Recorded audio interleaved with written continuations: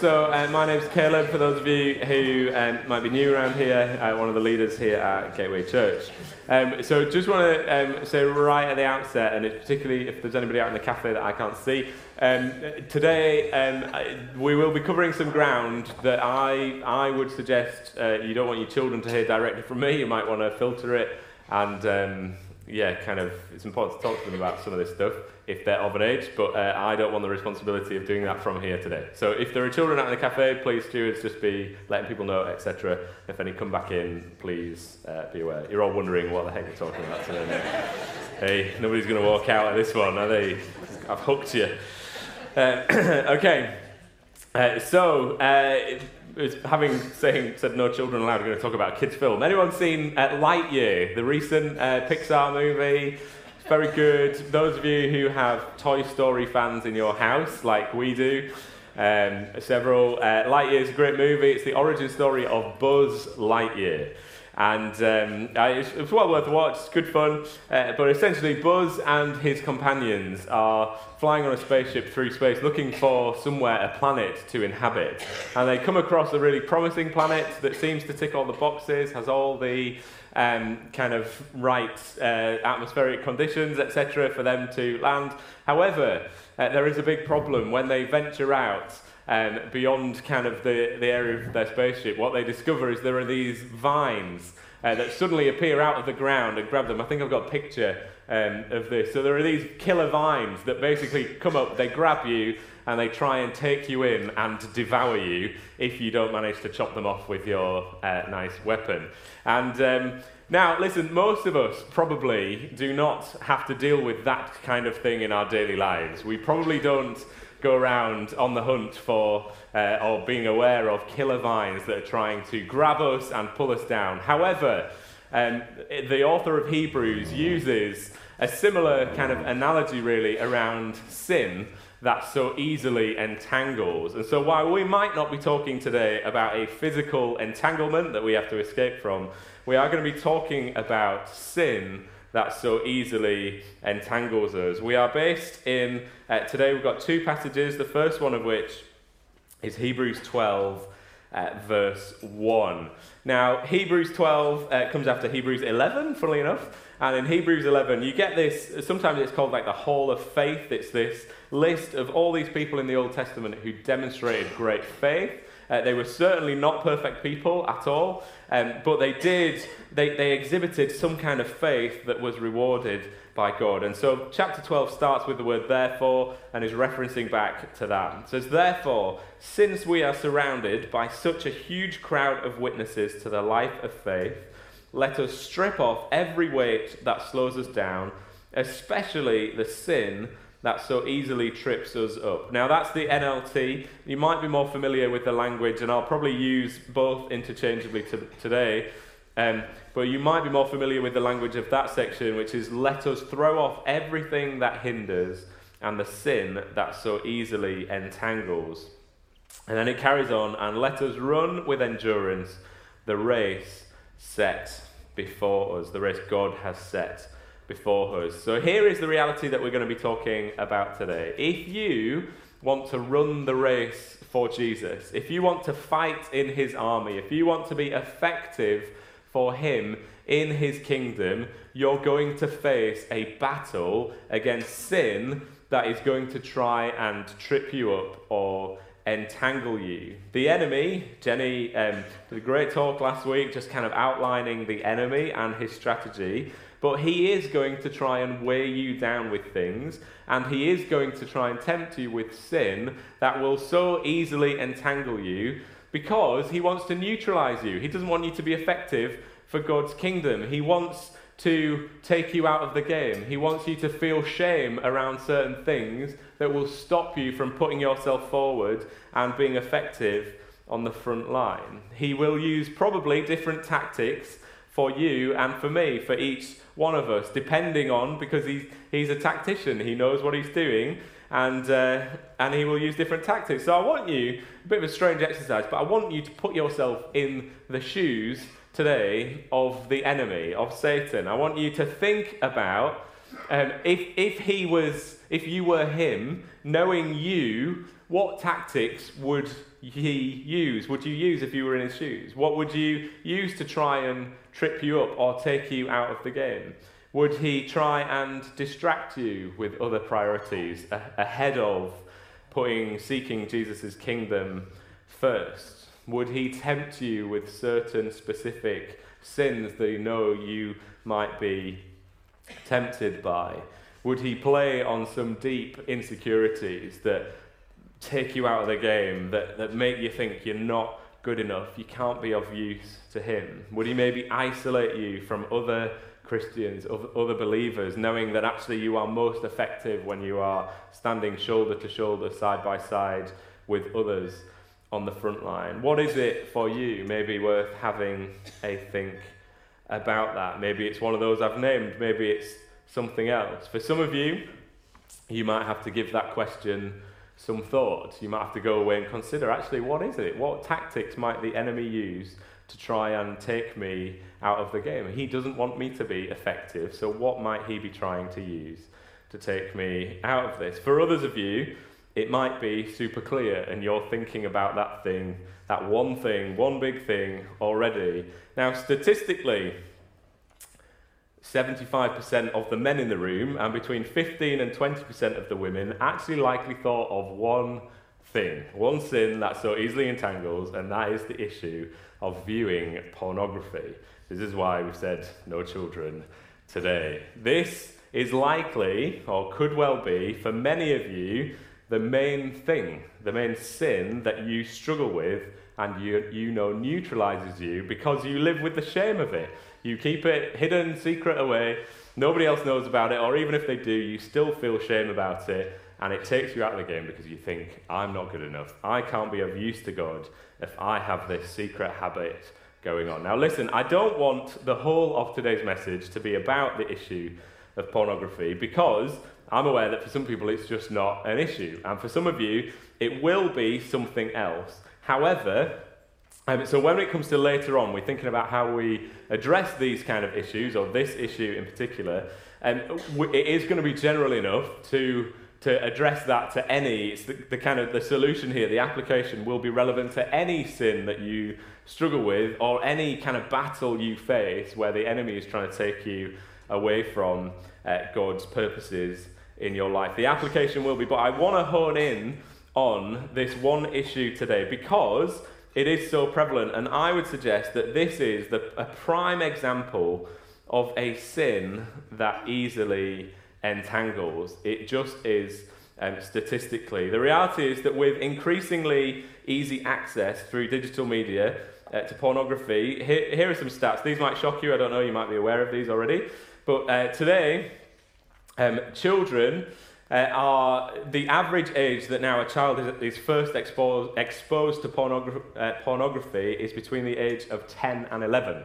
That is on average. By the age of 14, 94% of children will have seen pornography. For those of you who are parents in the room, please take note of that. 94% of children by the age of 14 will have seen pornographic images. And when parents are surveyed, actually only 25% of parents believe their children have done so. That is a big mismatch. Parents, please be aware. The current statistics are that around 75% of Christian men who are regular churchgoers admit to watching pornography regularly. And the statistics on women are a bit harder to pin down. It's a bit more of a challenge to get a number on that. But anywhere between 15 and 20% of women also watch pornography regularly. There was one very famous website in 2019, so at the end of each year they actually released their statistics in terms of what people were searching for, etc. And they had, in 2019, they had 42 billion views on one website alone. That might be eye-opening to you, that might not be. You might be very aware of that already. Now, if you don't think that this is a problem, you might be tempted to think, well, it's just something that happens in private, has no impact on life at all. Let's just explore that a little bit together. So without even getting into or talking about Jesus' words from the Sermon on the Mount about the issue of lust and lusting after somebody who is not your husband or wife, How about these for some statistics? 88% of all pornographic material contains physical aggression. Did you know that? 88% of pornography contains physical aggression. 87% of that is aimed at women. Actually, the most frequent word used in all pornographic video titles, the most frequent word used to try and entice people to view it is the word teen, believe it or not. There is a direct correlation when they study secondary schools and they look at and they ask young people how many young people are viewing pornography and how many cases of sexual harassment there has been in those high schools. There is a direct correlation between the two. The more pornography being watched by a set of pupils in a school, the more cases of sexual harassment there will be in that school. Young people know this to be true because 41% of 11 to 17-year-olds agree that watching pornography makes them less respectful of the opposite sex. Porn is not a neutral thing. It does something to us. It warps our view of other people and of God's good gift of sex. Pornography is actually the third most common reason for sex trafficking worldwide. And 75% of partners of people who use pornography regularly say that it negatively impacts on their self-esteem. It has a huge impact on marriage. So if you watch pornography, it will double the chances of you going through a divorce. And 56% of divorces, when recently surveyed, at least one party reported that the unhealthy level of viewing pornography had been an issue that led to that divorce, one of the issues, 56%. Now, I kind of share those statistics because I think this is something that traditionally the church isn't very good at talking about, but it's a reality that we have to contend with. It is something we just have to be aware of. It is no good as just burying our heads in the sand and pretending that this isn't an issue. Having said that, for some of you, this just might not be your issue. It might not be your battle. For others of you, this is it. This is the one thing that you know is the thing that trips you up more than anything else, that neutralizes you, takes you out of the game, causes you to live with a deep sense of shame that stops you from putting yourself forward in the life of the church and in God's mission or whatever else it might be. For others of you, it will be other things. For others of you, it could be that there are some big insecurities that you live with, that just kind of, they're the bigger hindrance in your life. It might be that it's practical things like the pursuit of wealth that's taken over a pursuit of God's kingdom, and that's what entangles you and trips you up.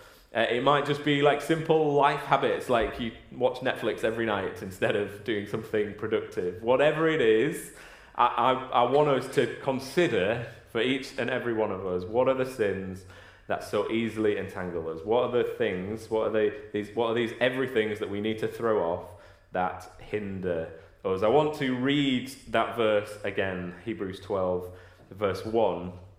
And I want you this time to have in mind, if there's one thing that's come to mind for you that you think, you know what, that is the thing that trips me up more than anything, I want you to consider this as we read the words. Therefore, since we are surrounded by such a huge crowd of witnesses to the life of faith, let us strip off every weight that slows us down, especially the sin that so easily trips us up, or let us throw off everything that hinders and the sin that so easily entangles, and let us run with endurance the race God has set before us. Now, you're probably thinking, that sounds great. I've been trying to get rid of these things for years. Like, I've been trying to battle these things. I've been trying to throw off these things. I've been trying to get rid for so long, but I cannot. I have not managed to do so. How? What is the secret? How can we throw this off? Well, I'm glad you asked that question, because in the very next sentence, the author of Hebrews says this: we do this by keeping our eyes on Jesus, the champion who initiates and perfects our faith. It's very interesting, and we're going to explore that and unpack this together. But he or she, we don't know who wrote the book of Hebrews, he or she does not say, we do this by wallowing in self-condemnation. It doesn't say we do this by beating ourselves up because we're such terrible sinners. It doesn't even say we do this by trying really, really, really, really, really hard to get rid of these sins that so easily entangle. No, the author says we do this by keeping our eyes on Jesus, the champion who initiates and perfects our faith. Now, you might be tempted, you might be sitting there thinking, well, I could have gone to Sunday school and got that answer today. You're basically saying, what's the answer, Caleb? It's Jesus. Like, isn't that a bit oversimplistic? What do I do with this big problem of sin in my life? Well, the answer's Jesus. It does feel a bit Sunday schoolish, but I want us to unpack this, and I want us to allow other scriptures to really interpret this for us this morning and unpack this. What is it about keeping our eyes on our champion Jesus that helps us to throw off everything that hinders and the sin that so easily entangles? What is it about Jesus' victory that enables us to live free from sin? That's the question I want to explore in this second part of our time together this morning. Now, before we do that, I do want to just say, as an aside, that if you are dealing with something that has become a habit or even an addiction, or you're trying to, the thing that hinders you is some kind of deeply held, wonky way of thinking that has been there for a long time. Now, these things are complex. I want to be really honest and open about that this morning. I don't want us to oversimplify this challenge. And sometimes, or most of the time, if we've got something major like this, we're going to need to involve other people in this. We're going to need to talk to other people, be open with other people. We're going to need to address things by getting help. It might even be professional help. Often it will be other people within the church who we can trust and walk alongside with. It might be that some of us might need some kind of counselling, some proper sitting down and talking these things through. I don't want to downplay the complexity of these things, but what I do want to talk about is something that will give us a really good starting point, almost like a key that will unlock the door that will move us towards freedom from some of these things, whatever these sins are that you find so easily entangled. I believe there's a key here that if we can understand in our thinking, the knowledge of this truth will start us on a journey to becoming free. So we're going to look at this. We're going to allow another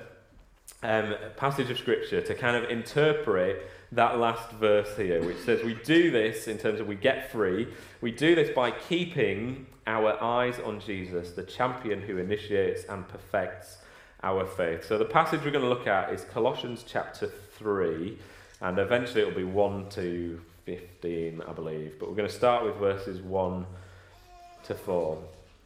That says this: Since we have been raised to new life with Christ, set your sights on the realities of heaven, where Christ sits in the place of honour at God's right hand.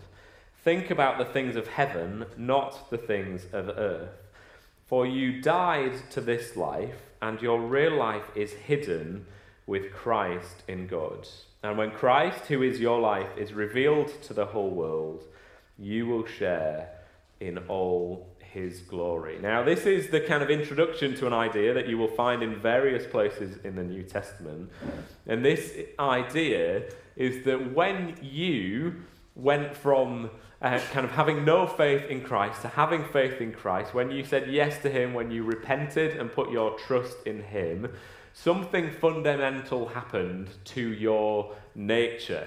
You moved from darkness to light. You moved from death to life. You moved from sin to forgiveness and restoration and freedom.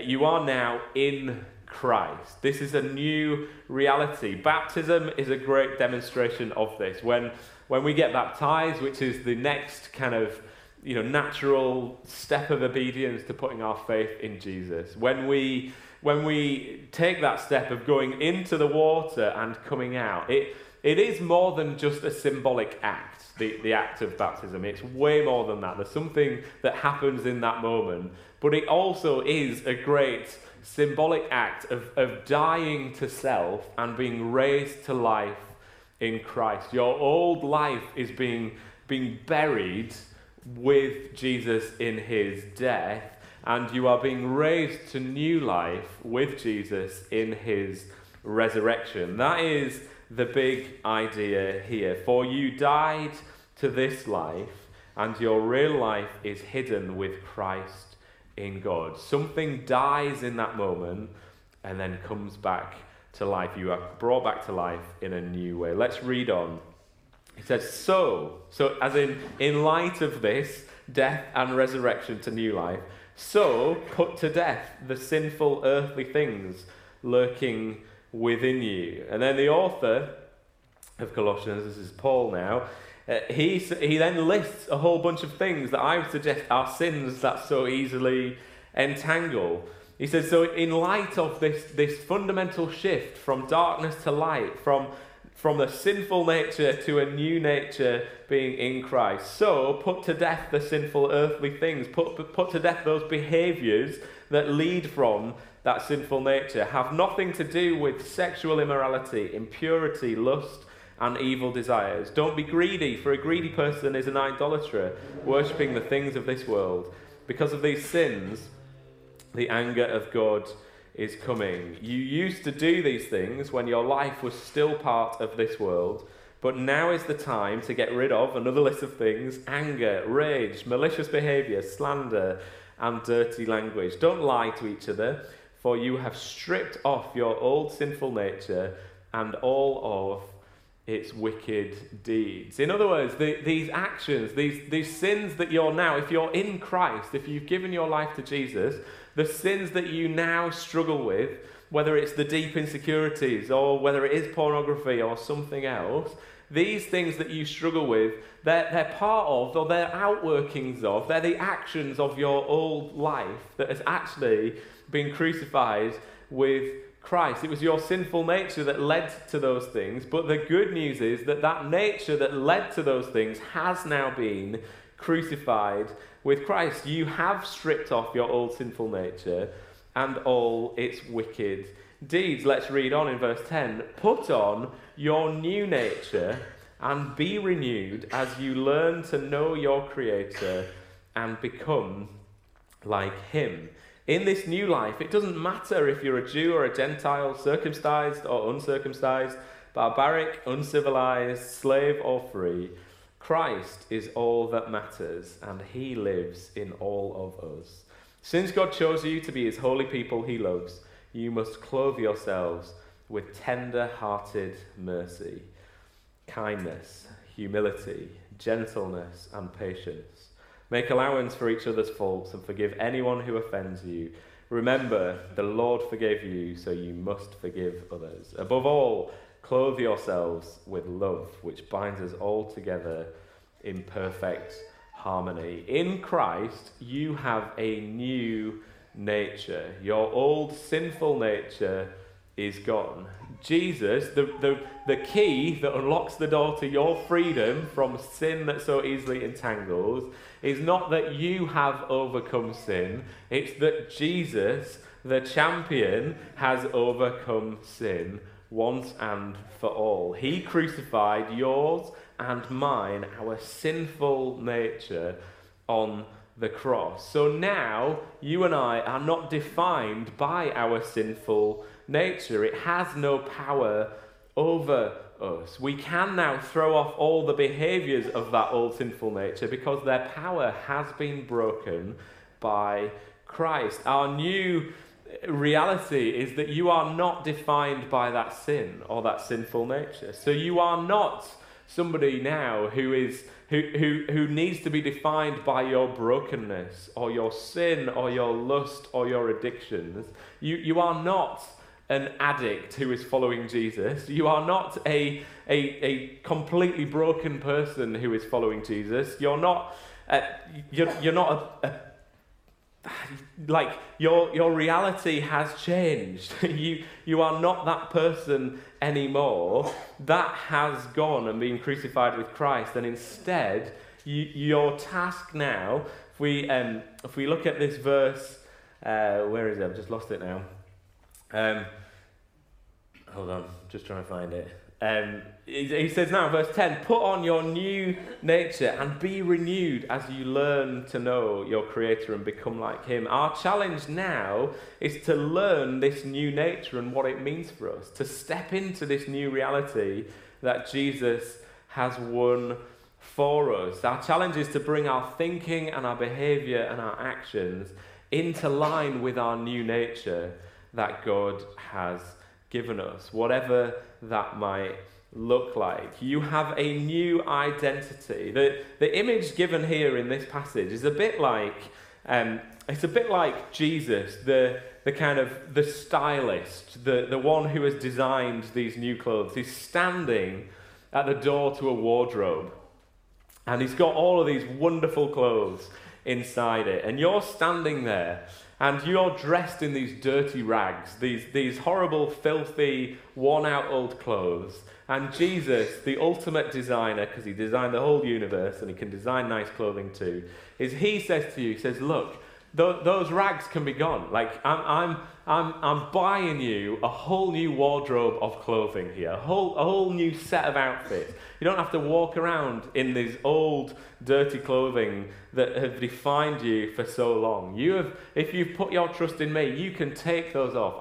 I've bought you. These are free to you because I have bought this new set of clothing for you. He's standing there and he's holding up these clothes for you, and he's urging you and inviting you to throw off those old clothing, those old sins, and to burn them, and instead to put on this new wardrobe that is tender-hearted mercy, it's kindness, it's humility, it's gentleness, it's patience. Above all, it is love. This is the new wardrobe that he has for you. He paid for it by giving up his life 2,000 years ago, and it enables you to step into it. There's no cost to you. It's here offered as a free gift of grace to you.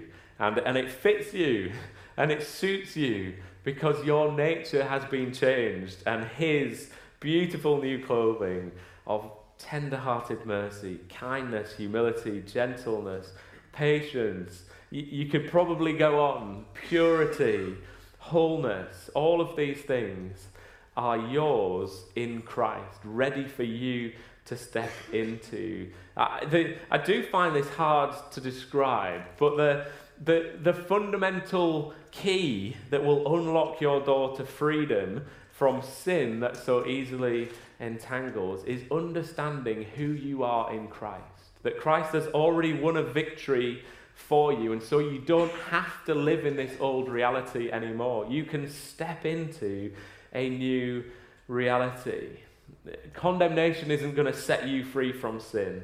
Shame is not going to set you free from sin. Human effort alone is not going to set you free from sin. The knowledge of the truth sets us free. And this fundamental truth that you are in Christ, you have a new nature, the old is gone and the new has come, that is the key to unlock the door to your freedom. Do you believe today that you can throw off some of these sins that so easily entangled? I believe you can, and Jesus believes you can. Have you ever thought about that? You might be sitting here thinking, there's no way, I've been struggling with this one for years. There's no way. I've tried, I've even talked to other people about it, it is not happening. Jesus believes you can be free from it. And he's made it possible. And he's inviting you to step into a new reality of freedom from it. Some of you, if the issue is around the issue of pornography, which it is for many people here in this room, I would highly recommend. There is a charity, an organisation, Christian organisation who have a website. They are called the Naked Truth Project, and they are very, very good, lots of helpful content. They run a program, a course, I think it's about an 8-week course that you can do either on your own, ideally with a group of other people. It's called Control Alt Delete, which I think is a great title for a program specifically aimed at helping you live free from pornography. But you can, I would highly recommend, just maybe find one other person and say, listen, I struggle with this. Do you want to do this with me? There's a 75% chance that that person's going to say me too and want to also be free from that if you're a man. Slightly less chance if you're a female. Now, so it might be that you need to do something like that. Some of you need to ask for help. Some of you might need to confess some things to some people. Some of you might just need to kneel before God and say, God, I want to get free from this. Show me how. Help me to live in this new reality. Help me to understand your truth that I am in Christ and my sinful nature has gone. I just think God wants to bring freedom to us. I think the enemy has the church across the world at his mercy, tied up with this issue in particular around pornography, but many other issues as well. There's a statistic somebody told me, I don't know if the numbers are true, but there was a thing that in certain mission organisations around the world, women outnumber men by 7-1. And one of the biggest reasons that people give for that probably is that a lot of men count themselves out of giving themselves fully to like mission work because they're struggling with pornography. It takes people out of the game. You carry the shame of it, you think you're not good enough, and it wipes you out of the game. But Jesus wants his church free. And that's my heart. We've seen it. We've got many men in this church who are walking free from it after having what they would say is an addiction to pornography. They've learned how to live free. They've learned how to get accountable and how to just kind of walk in freedom in this. And I would encourage you to reach out and ask for help, whether it is pornography or whether it's something else, whether you know that there's something that holds you back from God's mission, his call on your life. Don't wallow in that in secret and live with the shame of it. Get free. Get help from other people. Talk to other people about it. Now, I want to finish. Maybe musicians, do you want to come up as well? I want to finish by doing a little exercise. Okay, I want you to close your eyes if you would humour me for a moment. If you just close your eyes where you are. I want you to imagine that up here, standing on the stage, is not me, not average Caleb, but a super prophet. Somebody who has the ability to, in the Spirit, see right into your heart and understand and know what your biggest sin struggles are, the biggest hindrances to you running the race for Jesus. I want you to just imagine that I'm that person. It's not me, don't worry, I'm not going to do this because I can't. But imagine that's who's standing up the front here. And what they begin to do is they begin to go around the room and point at people and say, you're struggling with this, aren't you? It's a horrible thought. It will never happen, don't worry. And we're not into condemnation, and I want to stress that. But I want us to ask that question, or ask the question, what is it, as you sit there with your eyes closed, as that finger would move around the room, what is the one thing you don't want to be spoken out loud by somebody else in front of your fellow church members here? What might be one of the things that you just think, I really hope they don't pick me and reveal this? There might not be anything there for you, but I feel like I want to ask that question because I believe that it's deep down. Jesus doesn't want you to live with that hidden away, trying to deal with it on your own. He wants you to face up to it yourself, to be honest with yourself about what some of these big struggles are. He knows what it is already, even if nobody else does, even if you're kind of pretending it's not an issue and you're downplaying it. What is the biggest barrier to you being effective for God on the front line? Is it a sin that you're struggling with over and over again? Is it an insecurity? Is it a lie from the enemy that he's spoken over you and you're swallowing, you're believing that you're not good enough, that you're not gifted enough, that you don't belong here, that you're a second-rate Christian, and some lie you've believed that there are different like categories of Christian, and you're not one of the good enough ones to be effective. That's a lie. What is it that is holding you back? What is it that there's some things that nobody else knows that you're struggling with today? Jesus came to bring you freedom. It is in his heart. And he's also done something about it. He went through the ultimate shame, humiliation. Those of us who've been reading through the book of Mark together in the reading plan of just reading through, coming up to the crucifixion now, Jesus has just been whipped and flogged and beaten up. He went through that so that you don't have to beat yourself up. He took any punishment, any shame, humiliation that you think you deserve. He took that upon himself, and he offers you the free gift of a new nature in Christ, where the power of sin does not have a hold on you anymore, where you are not defined by your greatest sins, your greatest mistakes, the times you've mucked up and thought, there's no coming back from this. Jesus took every single one of those things and he nailed them to the cross with him. And then he rose to life on the third day, and he won for you a gift of eternal life with God, but also a new freedom that you can live in. You can live in his victory over sin. Our challenge now is to line up our thinking and our behaviour with a new reality that he won for us. Jesus wants you to be free. He wants that even more than you want to be free, because that's his plan for your life. That's his hope for you. He wants you to be effective for him. He wants you to be part of his frontline battle. And he wants you to do so free from sin.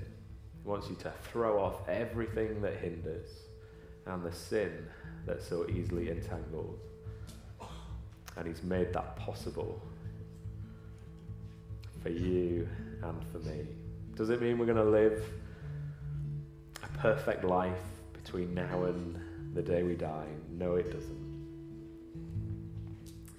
But it means we're not at the mercy of sin anymore.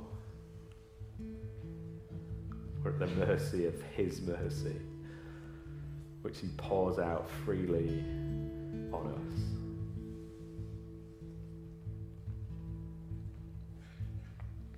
Don't settle for sin that so easily entangles. Jesus has a better plan for life, a better plan for your life. He's got a better reality for you to live in. So Jesus, we come before you. We open our hearts up to you.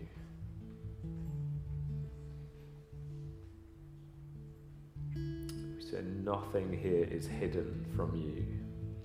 You know the secrets of our hearts. You know what trips us up. You know everything about us. You know the way we try and put on a brave face and pretend everything's okay. But you want more for us, Jesus. You want us to be truly free. You want us to experience freedom in our day-to-day lives.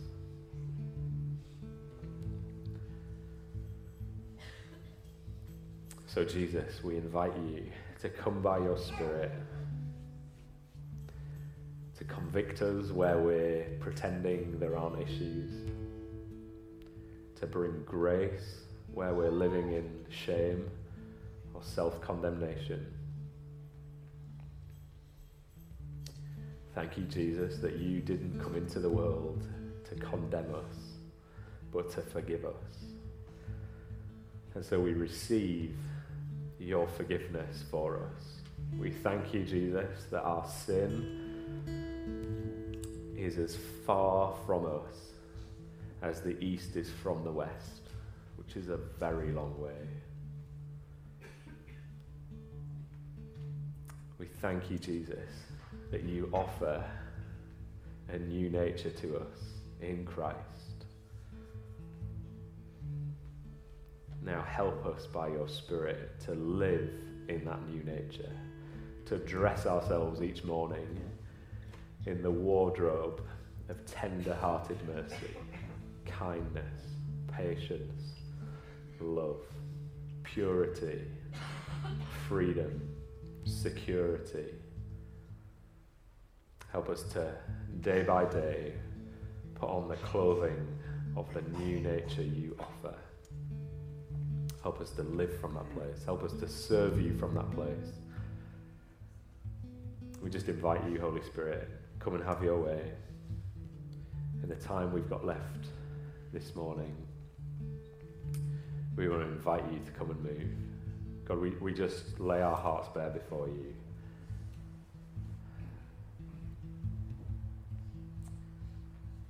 As we move into a time of worship, Jesus, we want to keep that posture of openness towards you. Just want to pray your protection over this place. God, I believe that the enemy will whisper things in people's ears, even now as we go from here, but as we continue in worship. There is an enemy who will speak lies over every ear listening here in this room and online. Lies that undermine the truth they've heard today.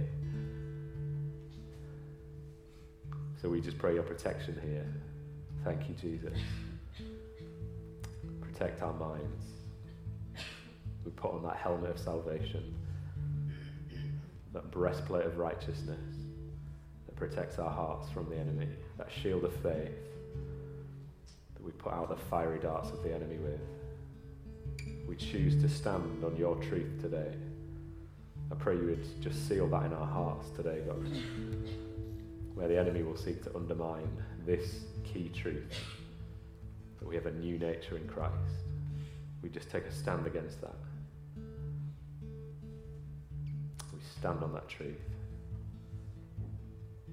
Would you imprint that truth on our hearts and our minds, that we might never forget who we are in Christ. Come, Holy Spirit, come and have your way.